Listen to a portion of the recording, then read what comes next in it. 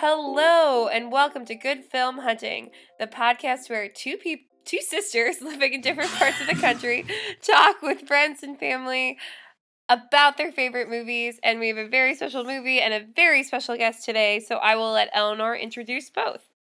Our guest today is Jess Mann, who is currently a resident of Reno, Nevada. And Jess, I've known for now over 10 years, 12 years. That's terrifying. From freshman year of college in Kavanaugh, the most important space at Notre Dame. But Jess, tell us a little bit about yourself. Sure, yeah. So, no, Anne and Eleanor from Notre Dame. I have a very cute picture of, I think, the very first pep rally at Notre Dame, which is probably our second week of college. And Eleanor and I are cheesing pretty hard, very decked out in Kavanaugh gear. So, I've kept in touch since then. Eleanor and I have had a chance to see each other at least once a year, almost, for the past few years, because we're both out on the West Coast. So excited to be on the podcast and to see Annie, because I haven't seen you in a long time. I know, it's been a long time. Whenever you see Eleanor, it's like, I'm not there. I know. Wait, I saw you at a tailgate at some point. I think that's true. At the Dolan's tailgate. Yeah. That was the last time. I would say, though, one of the things that does kind of get challenging or concerning is I am always convinced when I see someone, like, everyone around me sees them, and that's not the case. Because it was even, like, talking to another friend, Alexa was like, oh, it's been, like, so long since I've seen this person. And I was like, but that doesn't make any sense. And she's like, you've seen them. That doesn't mean I have. Right. And even, it was like, in the fall, I was so excited to see Dolan's parents. And, like, I got overly excited. And I was like, I can't believe it's been years. And it's just, I just love seeing people. Anyway, that doesn't make, Okay. So funny. Okay, yeah, let's keep moving. Eleanor can reminisce about seeing friends all the time. Eleanor is legitimately the best at keeping in touch with people. So it is like it's like actually like super hard to like live up to. Like I tried it. Like one of my goals for this year is to send like 5 postcards or cards a month, when like Eleanor sends that many a day. And like I spent a legitimate amount of money on postage, because I was like, if I spend money on stamps, I'm gonna send stuff. Still really hard. It still has not happened. But anyway, okay, let us talk about our favorite pop culture moment of the week.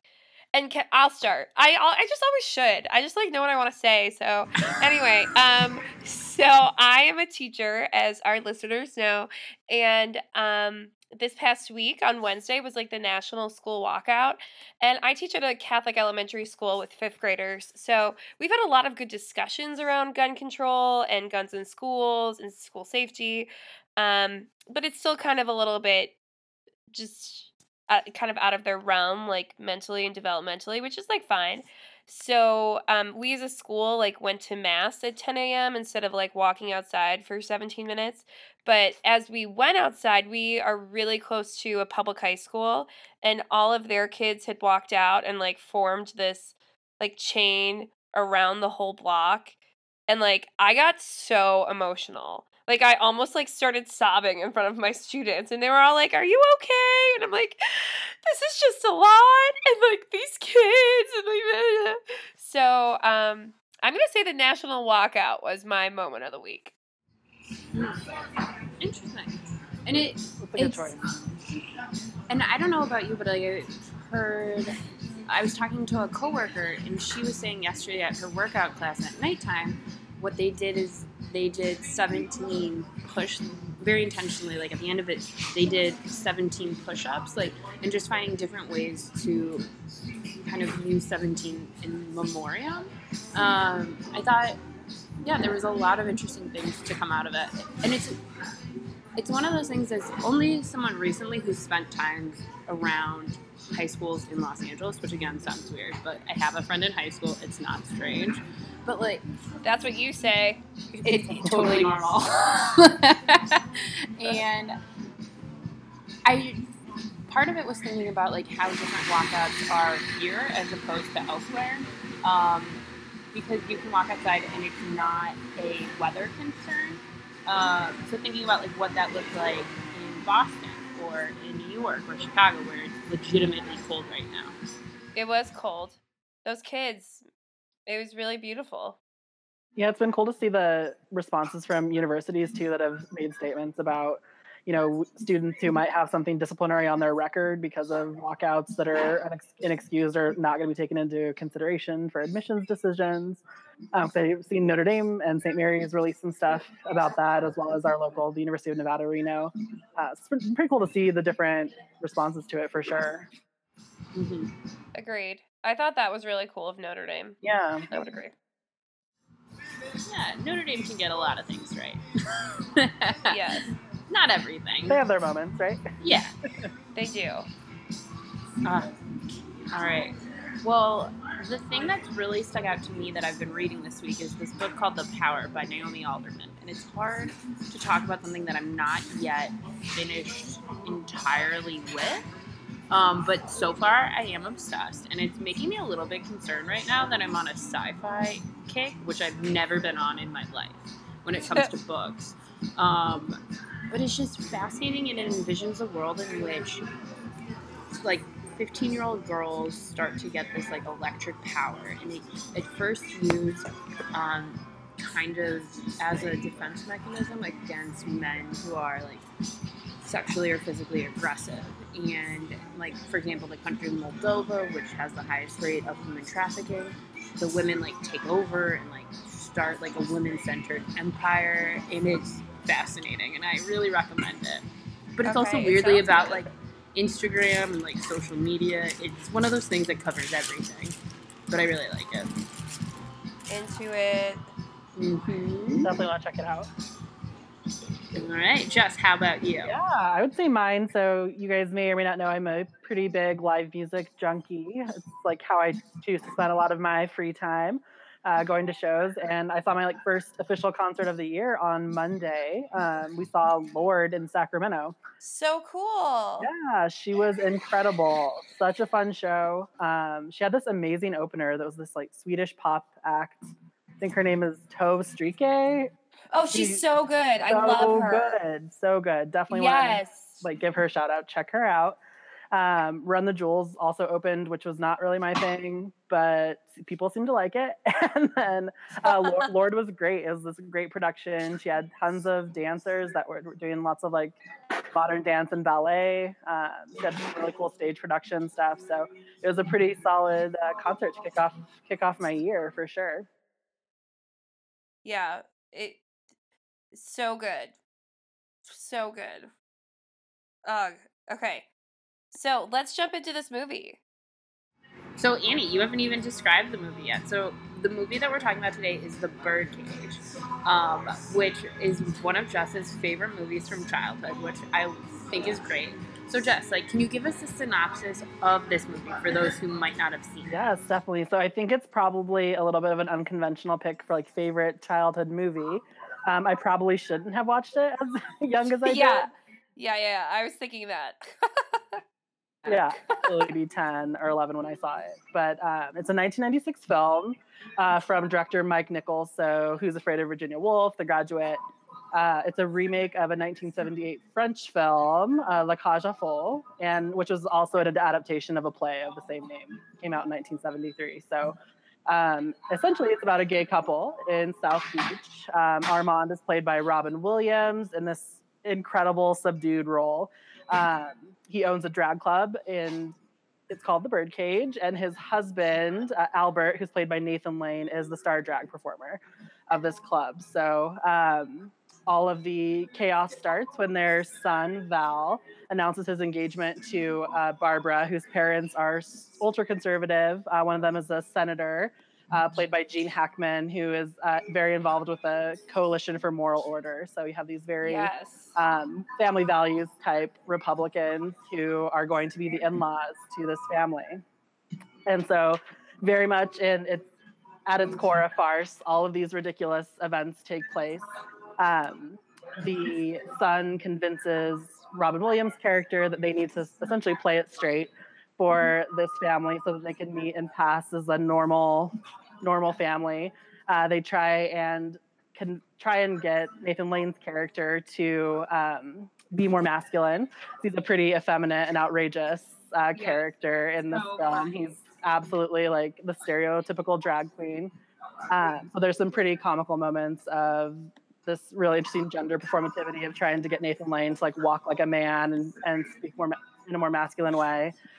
Ultimately deciding that he can't pass, and so they ask his biological mother to play the part of his actual mom, and everything goes wrong. She isn't able to make it, so Nathan Lane has to step in and play essentially Mrs. Goldman, and interact with this very naive and conservative couple. So it's pretty hilarious. Like the dialogue is great. The roles are really funny, but there's definitely some touching messages in it too.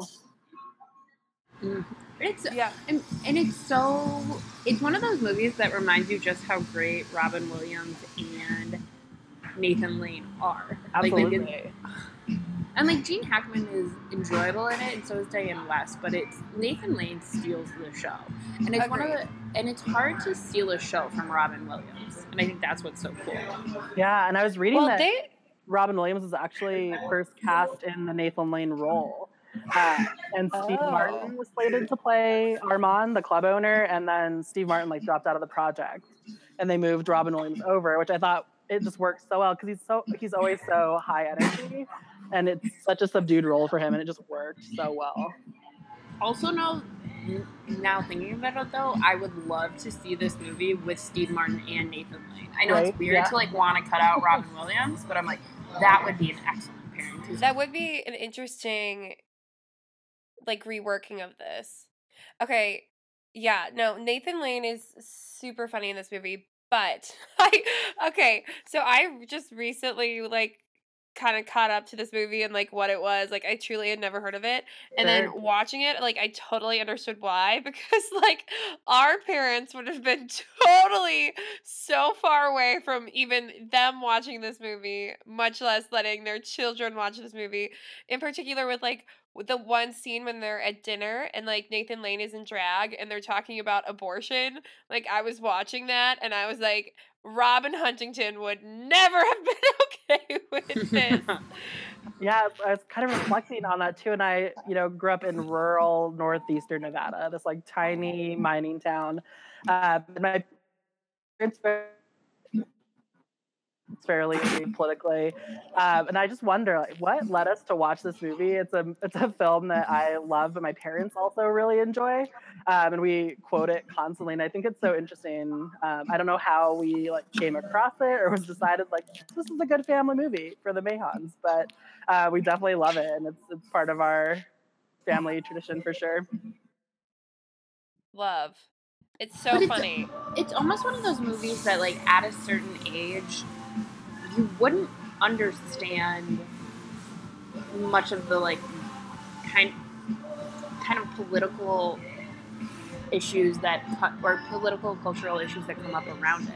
Absolutely. Because you would just think of it as so funny. Because it's even rewatching some of the just some of the clips, and Nathan Lane, in part because you would subconsciously associate him with Pumbaa in The Lion King. Right. I think and not being able to make that connection, but orally understanding that connection, I think would be huge. Oh my gosh, it's just so charming. Yeah. It's so charming.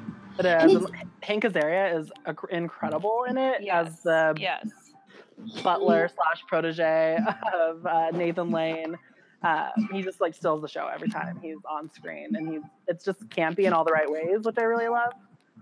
Yeah, and there's so much about it that even though this movie now is more than 20 years old, it holds up even on a social, political level. It's interesting to think about how much has changed within 20 years, because if you were to cast this movie today, there would be huge Twitter outcries about the fact Robin Williams, a straight man, being cast in such a role.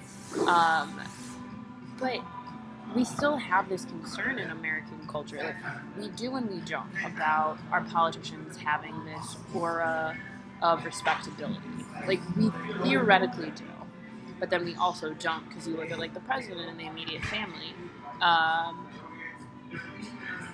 but we still have this like moral veneer, particularly for like Republican concepts. Or even, what was it? The fact that they had to change their last names to not be like a Jewish sounding last name. Yeah. That I had totally missed before. I had totally forgotten that. And I think to a certain extent now that rings more true than it previously. Like, oh my gosh. It would be interesting. Yeah. But I think okay, oh, go ahead, Annie. so Eleanor, I kind of agree and I kind of disagree because I feel like Nathan Lane definitely is like playing a stereotype. And I mean, I'm not a LGBTQ like individual, so I don't want to like put anyone's opinion on it, but I mean, I would potentially be offended at, you know what I'm talking about, like overplaying the character of the gay drag queen, you know? And like not only that, then also like cuz I'm thinking of the scene where like he's trying to pretend to like be straight or like go straight and he's like walking past the old woman.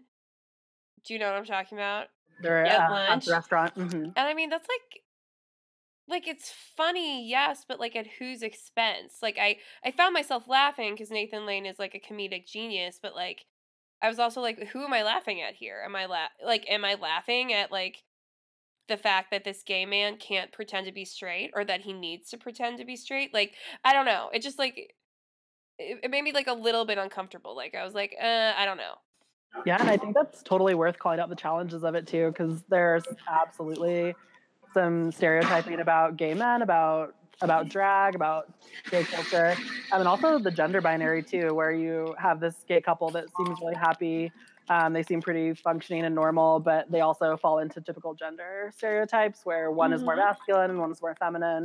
And so I think it's definitely worth exploring those challenges too, and really where we were at in 1996. And all of and what gay culture was really facing, or queer culture really at that time. So yeah, I think you're right on, Annie, that there's challenges with it too. Right. And again, I think that like thinking about the time that this was made, it's like worth it to say that this was a Hollywood movie that was at least showing a gay couple when probably there weren't many films doing that. But I mean, it's definitely a product of the time. But this movie was rated R, and I don't think that rating would hold up. I agree. Like I don't think this would be more than PG-13. They dropped the F-bomb. I mean, again, and I think that the ratings, like, I'm not saying that they're correct, but correct me if I'm wrong, Eleanor, it's like 3 F-bombs and it's an R rating. I also like that you say F-bomb in this instance. But I work with kids. And I swore in front of them today, so I'm trying to be better. I said, damn it. We were playing a game and I got out and I was like, damn it! Yeah, your struggle is so real. Yeah. But I don't know the specifics of that, but even without that language, if they were confident that they would be able to have it be more widely seen, they could have easily changed that. But I think also at the time that it was released, it was kind of so countercultural and so out there in a way that was appealing, and having an R in that way would have been good. Because to a certain extent, it's coming after the release of 2 films, one Australian, about drag. There was like a weird mid-90s like drag queen obsession, because it was Adventures of Priscilla, Queen of the Desert, which is like among the greatest movies ever made. And that was, yes, you have, Annie. Oh my gosh. I have not. You always insist I've seen these movies, and I have not. Okay, not true. But then there was the American version, To Julie Wong with To Wong Fu. That was it. With from Julie Newmar. Yeah. It's a very confusing title. It's not as good as Adventures of Priscilla, Queen of the Desert. My roommate made me watch it recently because apparently she loved it as a kid, and I was like, but she's never seen Priscilla, and I was like, this is inherently superior. But to a certain extent, the R was like countercultural, and like you were cool if you had seen all these movies. And it was also, how would you know, Eleanor? You were 8. I mean, like, no offense, but like, who are these people who are like, oh, we're being so countercultural that you were because talking I've to? read about it. Like, oh my gosh, I don't know. I don't know. But then it's because think about it. Like if you look at the 90s, starting because Paris is Burning is what 1991. I don't even know what you're talking about, so I'll just take Wait, your word Jess, for have you it. seen Paris is Burning? Yeah, it is incredible. Annie, you should watch it. It's a Okay. documentary about documentary. like voguing and gay culture in New York City, and it's so fantastic. Okay. So fantastic. Cool. And there was just kind of a revisited documentary about it within the last 2 years. I forget what it's called. Oh my gosh, I'm falling apart. But it was almost like for the first time, these cultures that had existed were coming into like popular imagination, and like voguing. There's a lot with Paris is Burning about voguing then being co-opted by Madonna, and the fact that none of the men who acted in Priscilla or Julie Newmar, whatever, Dear Julie Wong, I need to, Dear Fu Wong, and Birdcage, none of them were from like drag culture itself, or that was not like their identities. Like that would not fly today. And you even think about a lot of the positive press right now in Hollywood is still on the Chilean film A Fantastic Woman and the importance of using like a vocal transgender activist. Right. And I know that's different, but you think of how much has changed within 20 years. Like I don't think any of those movies would fly now. Like with the idea of the people behind the camera and in front of the camera not being representative of the story being told. Right. And I think it really is subversive in that way. And it's something that I think Mike Nichols does pretty well in other films too, where he's not like outwardly political, but there's political statements in his films. So we're looking at 1996, like AIDS is finally on its like very first downward slope in terms of number of new cases. So we're getting a handle on that. We had just removed homosexuality as a classification as a disease by the World Health Organization. So those were two pretty big things happening in the early 90s. But 1993 was Don't Ask, Don't Tell. We had the Defense of Marriage Act come in 1996. And so just like culturally, there's tons of interesting stuff that's happening to both sort of by like the medical and mental health professionals of doing everything they can to destigmatize. But then politically, we're seeing lots of sort of backlash to that with legislation to really do whatever we can to like smother that culture. And the fact that this was an extremely popular movie that people went and saw in droves and really supported. And even the original, I was reading that it was one of the highest grossing foreign films in history, and it like still has one of those it's pretty high up on that list. That's pretty amazing that these families are going and just enjoying this film and subversively seeing this gay couple that is in a happy marriage that successfully raised a child that ultimately is a film about family values. Yeah. Oh. Absolutely. But okay, this was a part I wanted to bring up and get both of your takes on it because I thought it was interesting. Like at the end, the big moment of growth is when the son identifies like Nathan Lane's character as his mother. How do you think that particular line would hold up today? Because it's describing like maternal qualities to a man, which is one way to view it, but in a sense, it's not progressive in that it's the idea of like dual fathers. So I would really be interested in both your takes on that. Yeah, Jess, you go first. Sure. Yeah, I think it's kind of one of those things of like what's the larger battle, in that it's progress to be able to accept this idea that like this type of couple or a couple that looks like this would be able to successfully parent and have a family, but then that sort of problematic binary of like, well, someone has to be the mom or someone has to be, the father figure. But I think at least with Nathan Lane's reaction in the film, he's very touched by that classification and like might identify that way, which is less problematic for his character. But I definitely think that if you look at it from sort of a higher level, the language becomes a little bit problematic. But in that moment, and like I would argue, like for Nathan Lane's character, like being referred to as the mother figure was something that he felt very honored by. Right. And I think I agree with Jess. So like in terms of the story, it's like makes sense, and it kind of closes this question of like whether they can be like a family. And I understand that like that's how a family was defined at the time, but like if it was to be updated, I would hope that they would be like, oh, and like, it's not, I don't just have one father, I have the love of like two great Mhm. fathers, and like really emphasizing that like that's a possibility. And again, I understand this is 96 where it's like there were only, heteronormative married couples, but it's like, I don't know. Again, I Yeah, just think it shows the date of this movie. Not definitely. necessarily in a bad way, but it's just like, oh yeah, like nobody would put that in a movie today. Like nobody.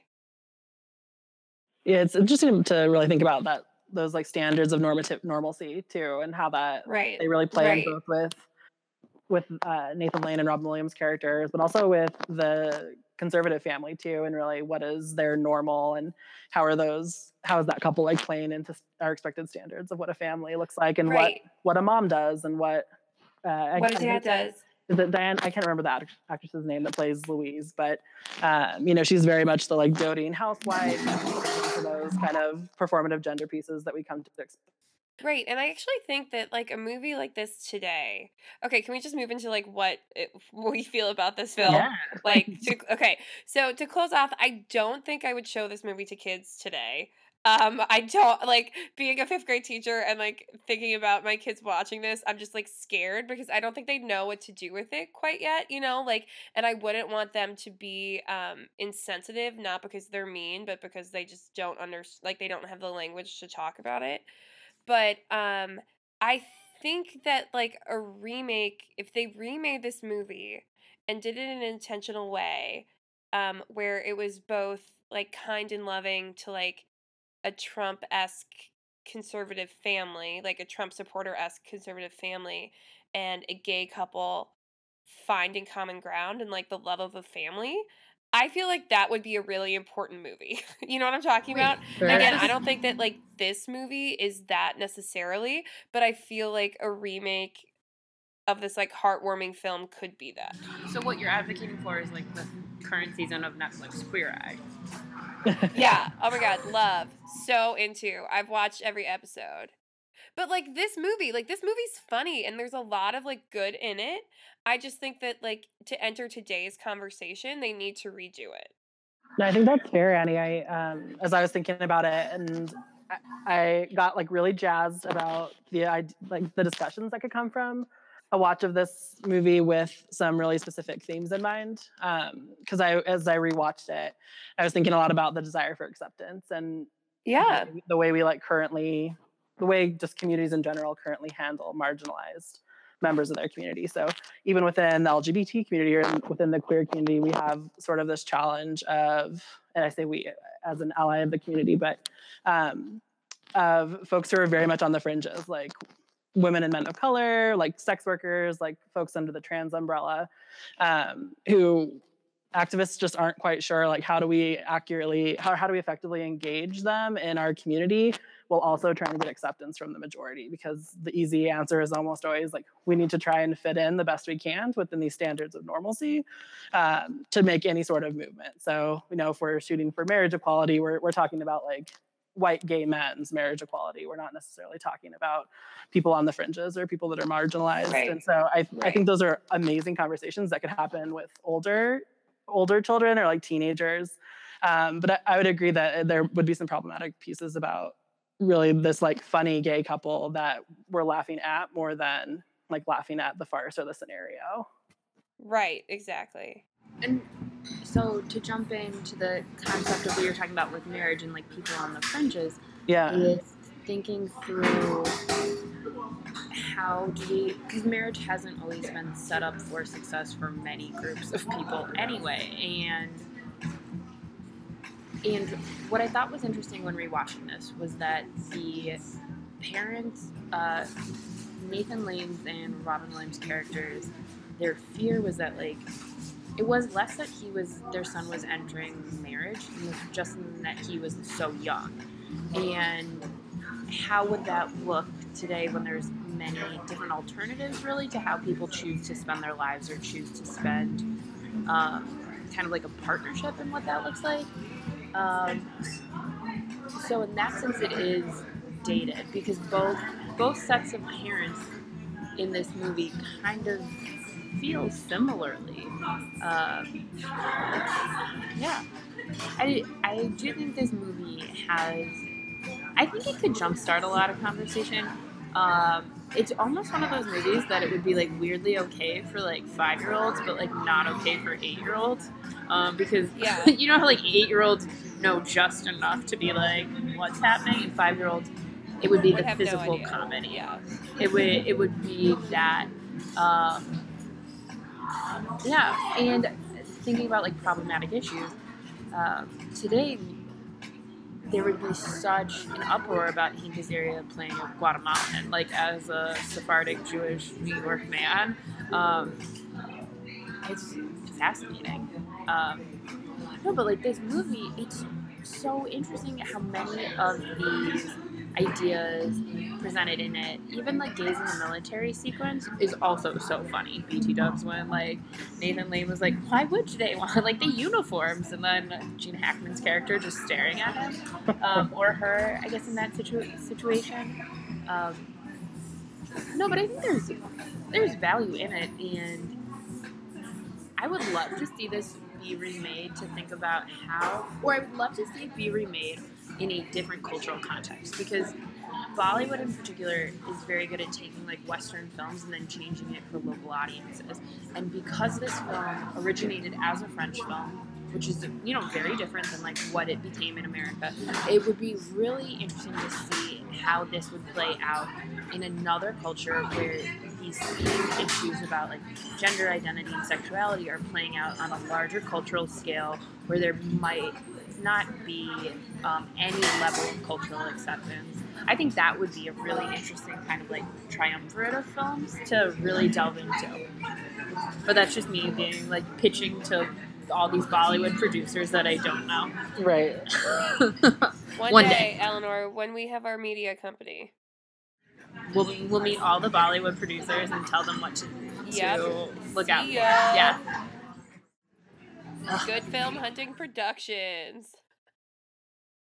Our producer Haley had no idea what she was getting into, but she's part of a global marketing campaign. I love it.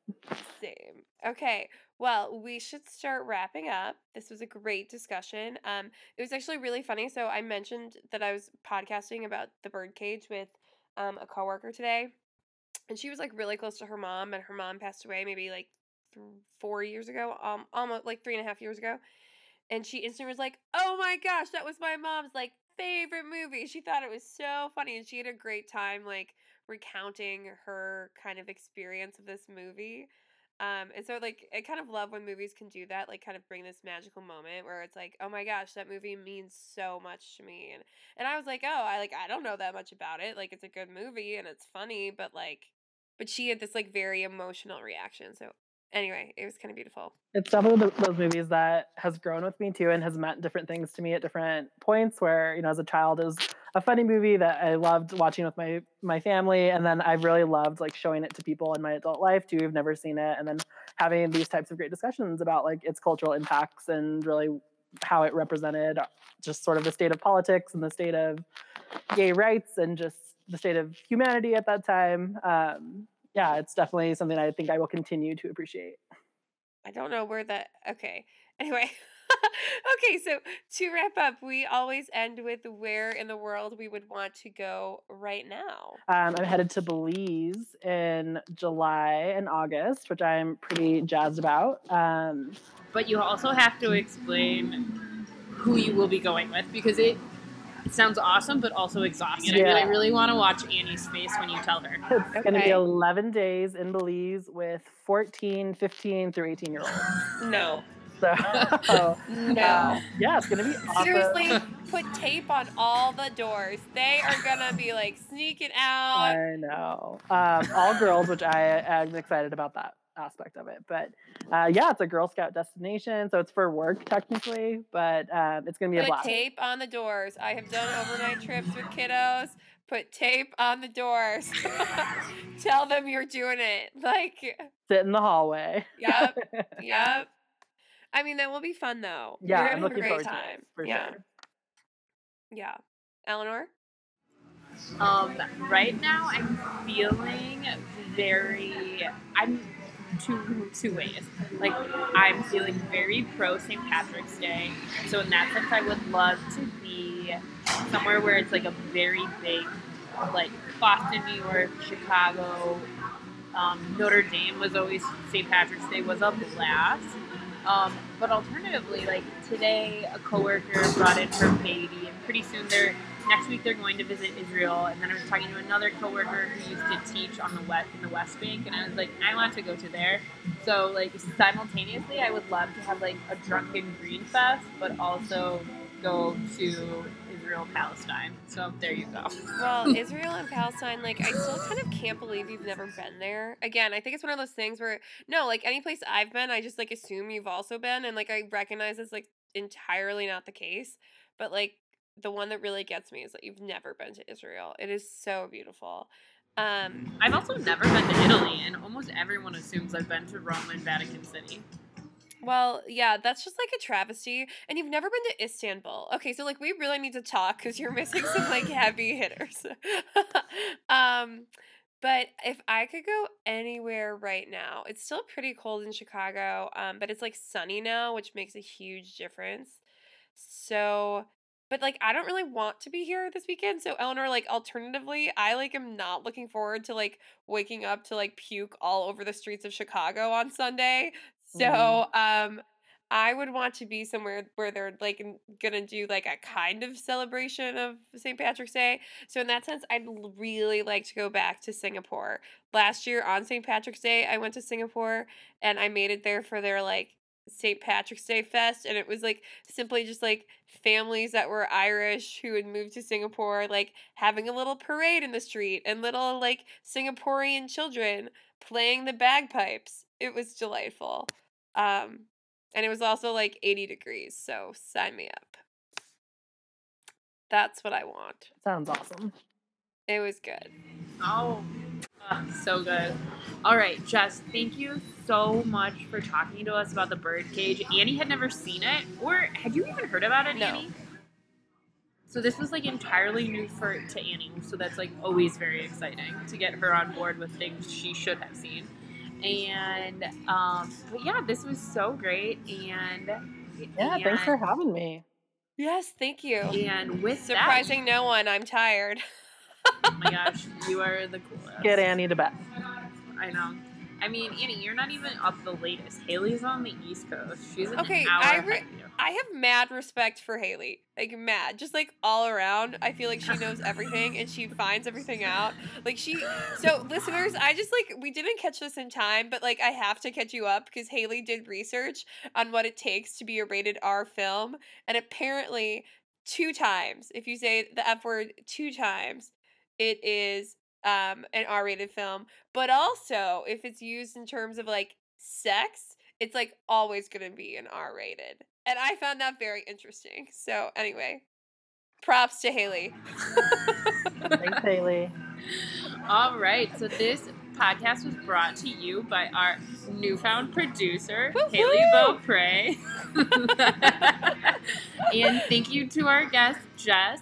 And you can find us on the internet, primarily Facebook and Instagram, but we are getting better at Twitter. Yay! All right. Thank you, and Bye. see you next time.